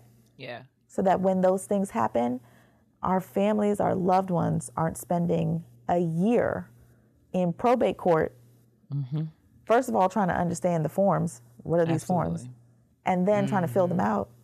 And then seeing if they can hire a lawyer, and then realizing I can't afford that much. Yes. And then some people literally walking away. I've had families walk away from stuff because they were like, I don't understand this thing, and I can't afford to hire you to do it. So I'm just going to have to walk away from it. $5,000 can make a difference. Put somebody's name on that bank account after you die. After. Yeah, not right now. Make sure that it is What is the money, proper term? After now. Death designee? What is it? Payable after what? Yeah, payable on death. Payable on death. A payable. They can get it do you after. have to go They get into it the after bank you. to do that, or can you call customer service? I think it depends on your bank. Okay. Because I'm going to be honest with you, since I know the impact of it, I've never established a bank account without naming a payable on death. And since you have to go into the bank to establish a bank account, that's the only process I know. So I will just tell people. But I feel like in the pandemic, people have been able, I've had clients be able to do these designations. So I think that if you call your bank and ask, I think that some banks have made you able to do it online and that kind of stuff. So I would just ask. But that's what you can do tomorrow. And I promise you it makes a world of difference. Okay. We just want to empower you all. Yes. Payable on death designation. We want to make sure that this is all about getting grown. It's all about empowering you with information so that you can make informed decisions and not have to be, not operating from a place of duress and ignorance. But, you can at the very least say, oh, I heard about this, or I know what terms I need to Google, what people I need to identify in order to get this process started. Keisha, thank you for sharing your wealth of knowledge. How can the people who want to continue to learn from you, how can they find you? What do you have to offer them? All of your information. Well, so I actually have some really exciting things coming down the line. Share, please. Best way to get in touch with me is to follow me on Instagram at Shakisha Morgan. Because I am actually, so if you are local to this area, you could actually contact me to do to the DMV. You could actually contact me to do your estate plan. So you can do that. But I actually have a resource guide that's coming out so that no matter where you are, you have the tools that you need to be able to have the conversations with your family and to get this stuff done. So if you follow me on Instagram, all of the links where everything will be available and where you can find out more about the information is going to be on there. So I'm launching this sort of educational platform called the Legacy Counselor. And that's where I'm just going to, because I just want to see more Black trust fund kids. I just want to see more Black wealth in our community and recycling it. And if you do not have kids or a spouse, wonderful. I still want to do your estate plan so we can go ahead and get this money to these charitable organizations that are actually for us and by us so that they can have the money they need to keep up the really important work that they're doing. Yes. Or your nieces, nephews, play cousins. Yeah, them too. Yeah, Yes. Because Black people, like our family is not necessarily all of our legal family. Absolutely. So let's go ahead and take care of all of the play nieces. Listen, and nephews. I'm on a call with my sisters right now. You know what I'm saying? Like, this is what it is. Sure. So, but we share not a liquor. That's it. No, but thank you so much for coming. Thank you for sharing. We're just excited about all that is coming down the pike for you. And for all of us, right? This is a way that we can maximize on the opportunity that's before us. And we could use some hope, given the days that we are currently navigating. So let's think about the future with some hope and excitement. And y'all, make sure you follow Keisha. Be on the lookout for the Legacy Counselor. Get your resource guides. And then get on the phone. Start calling the banks and the people to get your business fixed. All right? Yes. Love y'all. Thank you, Keisha. All of Keisha's information will be in the description box. Bye, Keisha. Hulu has the shows and movies you love and is committed to providing a platform for Black stories to continue to be seen with the Hulu Black Stories Hub. Watch Women of the Movement, produced by Sean Carter and Will Smith, and all seasons of Snowfall in Atlanta. Catch up on Queens, Grand Crew, Blackish, and our favorite, Abbott Elementary. Binge RuPaul's Drag Race, Power, Queen Sugar, and Tyler Perry's Haves and Have-Nots, plus Hulu Originals Wu-Tang and American Saga, Woke, and more. With all of those, plus classics like Living Singles and docuseries like Your Attention Please and Black Love. Also, the Hulu original movies like The United States versus Billie Holiday and Honest Collective's award-winning documentary, Summer of Soul. You can find stories and storytellers that highlight and celebrate Black history past and present on Hulu's Black Stories Hub 365 days a year. Hulu subscription required. Terms apply. I deserve. Okay.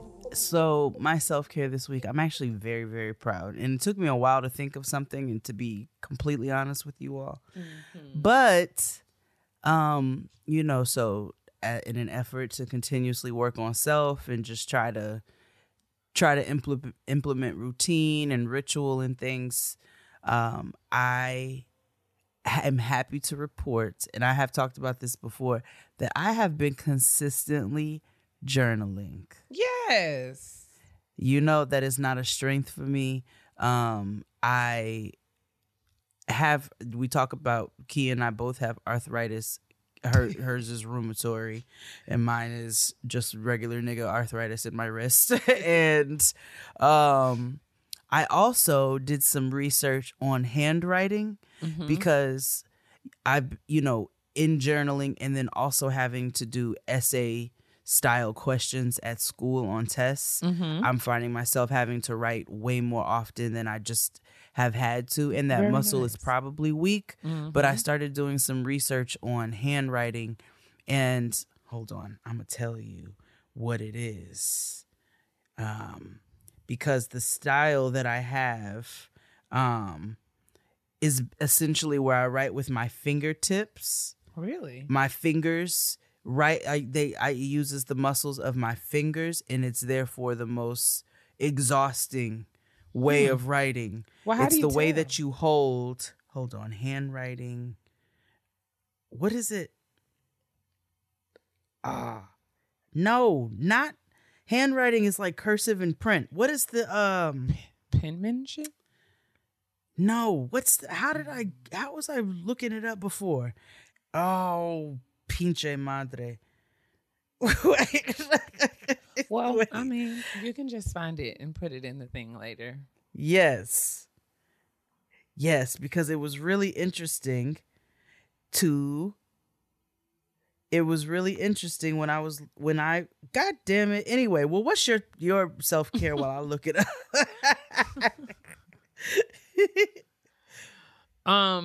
My self-care, so I have to be honest, that last week was like, okay, so I think in self-care, I am broadening the way that I think about productivity. Doing a lot of self-work, realizing that, you know, the ways that I think about whether or not I've been productive, you know, are really limited, right? And so I'm continuing to grow in unlearning practices that are not helpful to me. And so I was beating myself up last week because I didn't get much writing done. I had lots of meetings and other sort of, you know, logistics and administrative things to do at work, and wasn't able to just sort of devote the time that I wanted to devote to my writing, and was, you know, and honestly just feeling really drained, you know, just dealing with some other things sort of physically and emotionally. And I had a conversation with Fran, and she was like, girl, okay, we have to sort of will ourselves out of these very linear and finite ways that we think about how we work, right? There will be times where you work and you'll work at the desk and you'll just type fast all day. There'll be weeks where you do a lot of that. And then there'll be weeks where your work will look like meetings and other sort of things. And I know it seems sort of, you know, like, duh, like that stuff sort of seems, it should be intuitive. But if I'm honest, you know, I struggle in that area. And it's really easy for me to fall back into sort of tearing myself down and sort of giving myself grace and space. So shout out to Fran. She's helped to talk me through some of my, you know, negative self-talk, and, you know, help me to sort of reframe that, particular to how I think about my productivity. She reminded me that, you know, giving myself a break, my mind and my body, a break from just sort of the practice of writing, actually makes me a better writer in the long run. So shout out to Fran, shout out to friends to hold you accountable, shout out to having a safe space where you can just be honest and say, I'm struggling with this today, and having somebody to help you sort of put whatever you're dealing with, whatever mood you're in the proper perspective. So into perspective. Or even just not even proper reframing. Sometimes it's just it's just a reframing of how we're thinking about something. Absolutely. Because I know even recently there have been reframings with very like simple themes where I'm like, you know, that is the easiest thing in the world, and for whatever reason I just wasn't thinking about it that way. So it's beautiful when we have community that helps us and can assist us when we're struggling in that area. I found all right the handwriting types. There you go. Because, you know, it was going to bother me. So there's the dynamic tripod, often considered the correct way, where you rest your pen on your middle finger and hold your thumb on the pen to steady your handwriting. I'm sure that's not how I do it. Definitely not me. Then there's the lateral tripod, which is similar to the dynamic, but in this case, you have your thumb over the pen and rest on your index finger, okay? And then this is me, the dynamic quadrupod, which is called the writer's rest. Dynamic quadrupod sees writers resting the pen on their ring finger with their thumb on the pen. Really? So what it does is it hurts like after a while. Like I have to put Band-Aids on when I take tests at school because the pen literally digs into my ring finger because I hold my pen like this. Yeah. See, so my pen rests. I would say that it rests on my middle finger, but my thumb covers them all. Like my thumb is on top. Okay. It rests on your middle finger? Yeah. And my thumb is on top. Index. My index finger is like up underneath there. Oh, okay. And hold your thumb. Then you have correct handwriting. What? Impossible. Yeah. Not this mess. Not handwriting. But I hold the pen properly. But you hold the pen properly.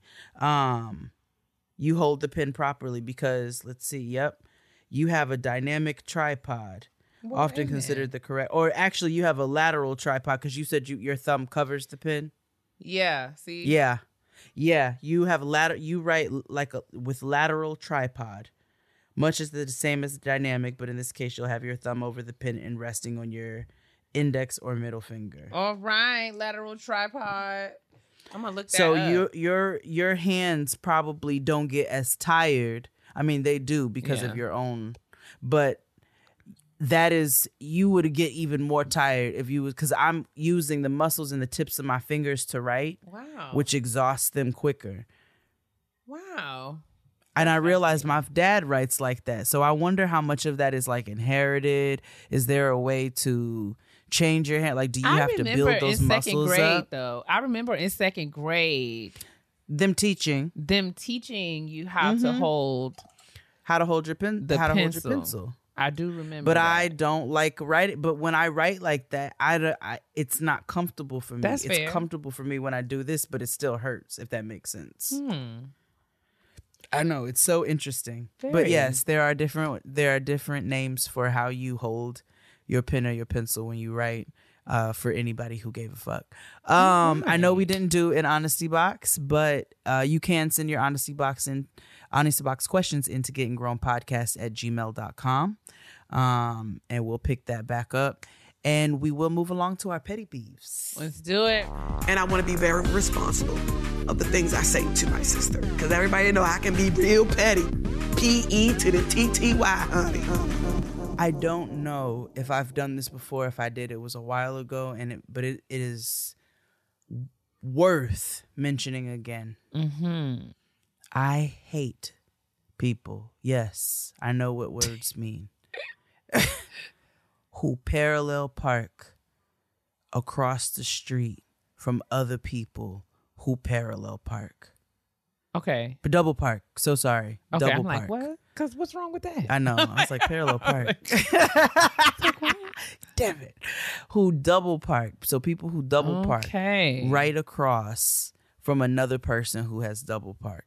Or even where they do that real, where they're like, so you're blocking everything, or where they're just like slightly up from the other double park car. So it's like everybody gotta veer and do all kinds of magic to get around you all's cars because you just couldn't go a couple spaces forward or back. It's just a lack of consideration. It is. It's a lack of just common sense. It's a lack of common sense and a lack of consideration. Because it don't take nothing for you to move just a little bit. But niggas literally don't even think about what makes sense. And that it infuriates me in so many things. But I've just been noticing so much of this lately again. And it's been pissing me off. So I said, this is my petty peeve this week. I get it. What's your petty peeve? My petty peeve is pretty petty. But I will say that... the nail place is a really interesting place, right? Mm-hmm. And I feel like the nail place is a place where you don't really expect it, but if you are not paying attention, I would say if you are paying attention, rather, then you'll notice that there are so many backhanded compliments that happen in the nail salon. Maybe it's just me. Absolutely. Maybe it's just the way, because I think that there's still a lot of notion, like people have a lot of preconceived notions associated with long nails, right? Mm-hmm. And I don't even think it's intentional, but like if you listen to how people talk to you or engage you, I'll say when people around me getting my nails done, I can feel the dissonance. Right, I can feel how uncomfortable people are about my nails, not theirs, but mine. So there was a young lady, and she wasn't really a young lady, but there was a lady in the in the nail place next to me. The last time I was getting my nails done, she had lots of questions, which led me to believe that even at her great big age, she had not gotten her nails done a whole lot. She didn't really know the terminology, what her options were, what things were called, how to ask for things, particularly around like nail shape. Does she want acrylic or powder? Does she want gel? Those kinds of things. And so she's looking around the shop for like reference points, right? And she looks at my nails and she's trying to figure out how to tell her nail tech that she don't want that. Right? And so, I didn't ask you what you don't want though, lady. Right. But you gonna... Interesting. Like, it was just interesting. Like, I was saying no words, right? I'm literally just sitting there and she's going through all these motions right next to me, but she's not talking to me. So I'm not, acknowledging her, but I can hear her because we're sitting less than 10 feet from each other. Right. And so, there's some negative space on my nail, right? So she's trying to tell the man that she wants this sort of pinky clear color, not the blue, the pinky clear color. Okay. And my nail tech is hip to what's going on as well and is annoyed, right? So she's like, I'm not going to tell her what the color is. She's like, it's just clear, not just clear, right? So like my nail tech is hip to what's happening. So I walk away because, after you get, you have to wash your hands at a certain point during the process. So I walk away to get my nails, to wash my hands, and I hear her tell the nail tech, like, I really would like, I would like a color, not like hers, but I want something that's like for a lady. Something that's for like a lady. Right? And I was just like, okay. So what did she have on? Like, what did she? I mean, what was she giving? Child, she was giving very much like. I mean, I'm not feeling no way. She was very much giving somebody's auntie. It was not. Okay. I didn't feel no way about it. Right. I was like, okay, it's girl. The petty peeve. So I'm about to be petty. I'm like, is she giving homely? Yes. Is she giving like pearls? It's giving. You know what I'm saying? Homely. It's giving. Okay. Yeah. It's giving home. Kid trying to be nice, and I'm like, and I appreciate that, but I'm like, nah. It's giving homely. It's giving homely, right? And so, but this is how the the aggression sort of takes place. So I hear her say that about my nails. I get back to the station, and of course, my nails are finished. So she was like, "Can I see? Oh my God, those are stunning. Those are beautiful." I was just like, girl. I said, girl, I was like, these nails, that's not for ladies. And she was so stuck. Sis was like, she was in I heard you, girl. I said, you can't whisper. I mean, I thought you said you was looking for, I didn't think you would like these because they're not really for ladies. But thank you. Thank you so much. So yeah, my petty peeve is for now people. take your ass back to Kohl's and get out of my face. Like this, okay? Run on over there and get your ballerina pink and leave me alone. With your 45-year-old stuff, you get these little adolescent little girl. You want nails. something for ladies? You know what? Yeah. If I was a nail tech, I'd fix that bitch. I'd give her a motherfucking French manicure. That's what I'd give her, and I'd give her one of them fat ass ones from the 90s. You know what I'm saying? She was like, whoa. Here you go for ladies. For ladies. And I mean, she was stuck because, in her mind, she didn't even think that first, she didn't know that I heard her. Second, it didn't even register to her that I would be offended by something like that. I was like, you just said my nails wasn't ladylike, sis. Okay, girl. Okay. And you don't have to think my nails. I don't get my nails for you. I get my nails for me. I enjoy them. So I don't need you to like them. Right? So it's okay. So fascinating to me when people don't even understand that they're giving backhanded compliments. And I think I find it hard to believe that people don't understand that they're giving backhanded compliments. I do too. And I wonder, I'm like, do you think I'm that dumb? Or do you think that I'm just are you that and dumb? I'm not going to say anything? Or are you that dumb? It's got to be. Like, it has to be one of these. You have to think I am impossibly stupid or you are. Right. It's one or the other. It's one or the other. But yeah, that's my petty peeve. People just in the nail place talking too much. And just sort of like, okay, if you think that my nails is ghetto and unladylike, okay, that's a position that you can have and you well within your rights to have it. Doesn't make me any less of who I am. So please carry on. All the white girls done co-opted. They done co-opted the quote unquote ghetto nails. They have co-opted the quote unquote ghetto everything. Hello, exactly. They have. I know. There's so many. All the little nail groups I follow. The little nail tech. Gold. Those things that I follow on Instagram and Facebook. It's all overrun by little white girls trying to figure out. I'm trying to help me decide what to get on my nails for prom. It's all these little white girls. And let me tell you another thing, since we on this topic, y'all, I want us to come out of this. This is for my chocolate girls like me. We got to come out of this, like, what nail colors look good on my skin tone. Ma'am, all of them. Okay. All of them. All of them. Every last one. There's not one that's not going to look good.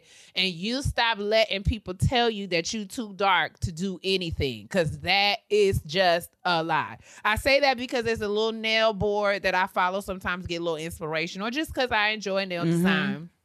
Mm-hmm. Seeing lots of younger girls who are going to prom, preparing for homecoming, other kind of formals and things that are coming up. And they would leave a picture of their hand on the message board and say, y'all give me suggestions of shades that would look good with my skin tone. All of them, little girl, everyone. Every last one. Get whatever you want. Nudes, fall, the possibilities fall deeps, are endless. Whatever, you can do pastels, whatever you want. Like you can honestly no do color. You anything. can do any color. And let me give you another secret. It's going to look better. You know what I'm saying? It's going to look better. You're just going to be able to pull that off. And I mean, more importantly, I think what I would have helped me, what I would have loved if someone would have drilled into me when I was a younger girl, to get comfortable with doing things because you like it, not because how other people think it will look.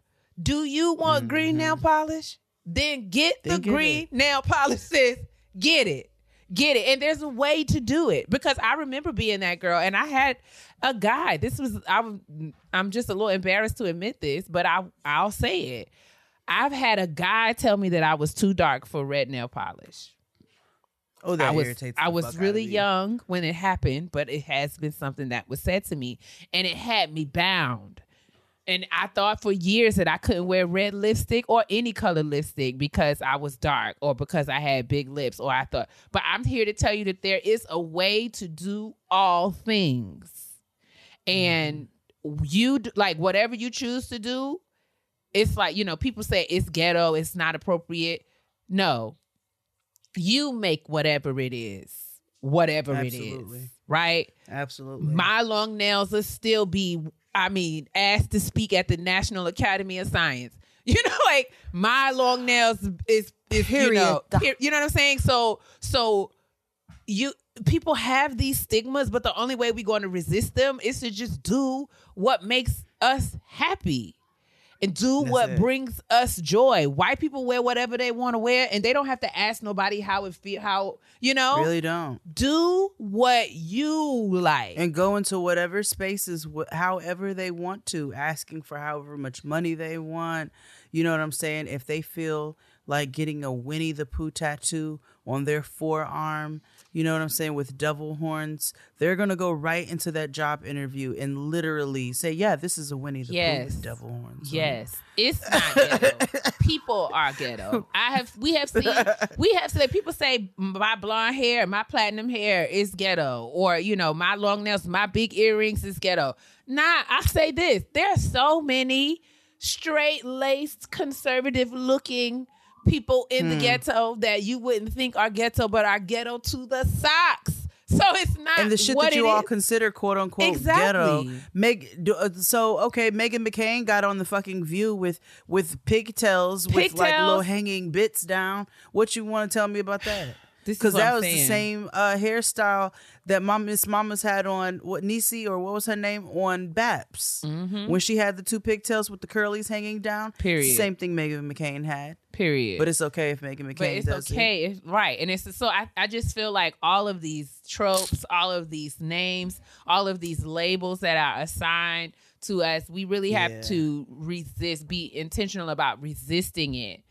Because if we're not careful, we fall into it. Because like we was talking about earlier, these things, white supremacy, anti-blackness is not the shark, it's the water that we've all been swimming in all of our lives. And if we are not careful, we'll fall into the same unhealthy anti-black patterns and behaviors. You know what I'm saying? And we do, because that same lady, I'm so sorry I cut you off. No. That same lady who sat up there and was like, I want something for a lady, it be them same bitches who love to brag. I've never dyed my hair. This is my natural color. I've never dyed my hair. Girl, we can tell. You want me to bake you a cake because you've never put color in your hair? Yes, like, honey. What kind of weird flex is that? It's the same You know what I'm thing. saying? It's Like, the same girls that be like, I don't wear makeup. Okay, girl, we know. We can tell. Okay. All right, Alicia. Congratulations to you, sis. If that's your choice, then live your best life. But what are you saying? Like, do you feel like that gives you some sort of one up on the girl that's next to you? We've got to revamp these respectability politics that have been ingrained.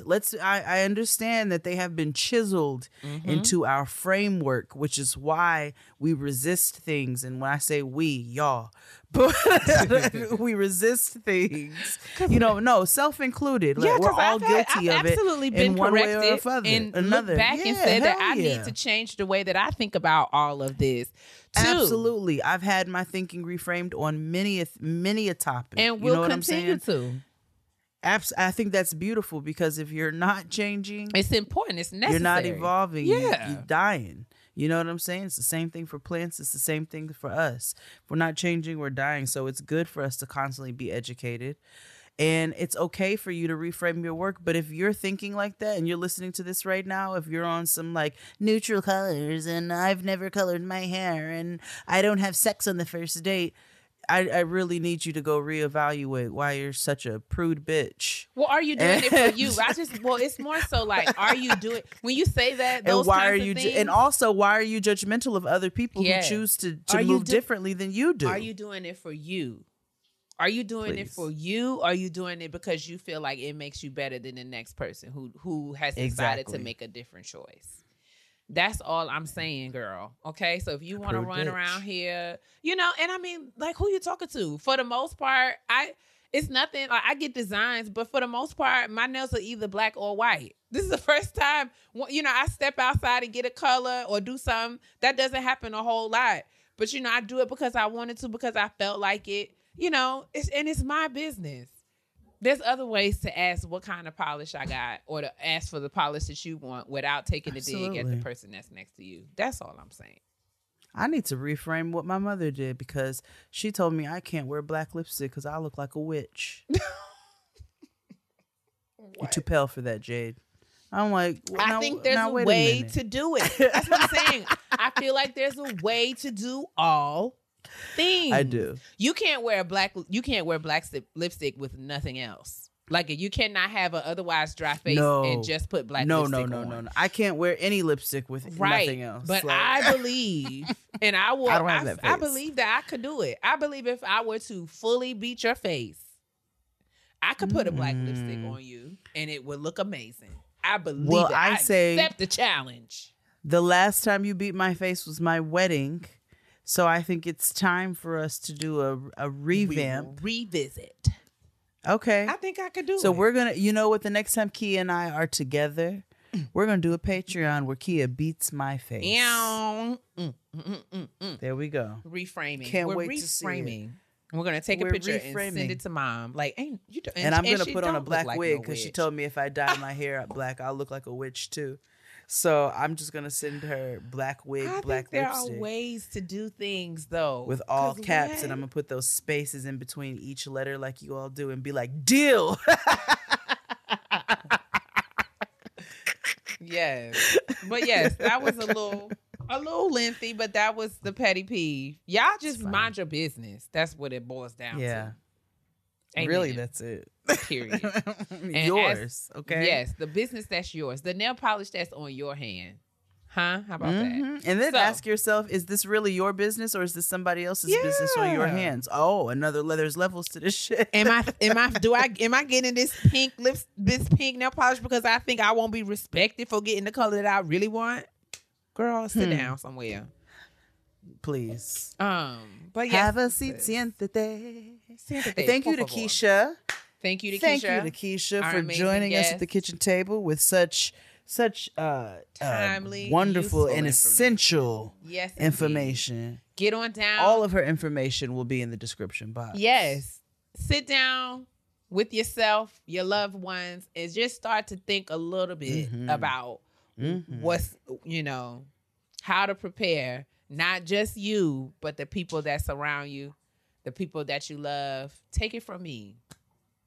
You don't want to, it is a huge burden to leave someone else to figure out. It's a huge burden. Absolutely. So, and if you're scared about death, that's natural. Yeah. Get some therapy and get your fucking paperwork done. Yeah. Because again, you need to think about somebody outside of yourself. It's not just about your fear. This is about the people that you're leaving behind as well, which also comes with the mess that you leave behind. Yes, indeed. So it's a difficult conversation, but that's what adulting is all about. Having to negotiate, challenging things. We're all doing it together. Feel free to send us any questions that you have or any questions that we might be able to answer in future episodes. Hit up Keisha. Get all the resources. Make informed decisions. Close us out, sis. Most importantly, as we just so in-depth discussed in the petty peeves, mind your business. Get whatever nude you think is your nude. You know what I'm saying? Yours. If you want cotton candy, then you go ahead and get that. If you want those cut-up dollar bills on the tips of your nails, get your best life. 1997. Do it, sister. I did too.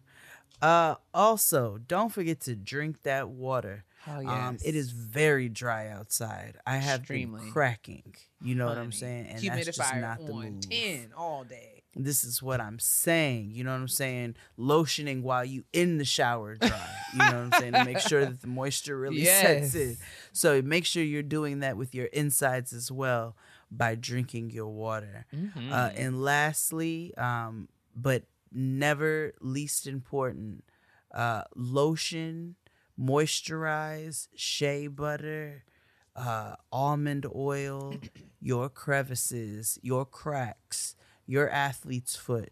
Why, sister? Because all of that will crack if it's dry. Especially that athlete's foot. Nobody wants dry, cracking skin. Nobody. Do better. Moisturize. Bye, y'all. Love you much. Bye. Bye.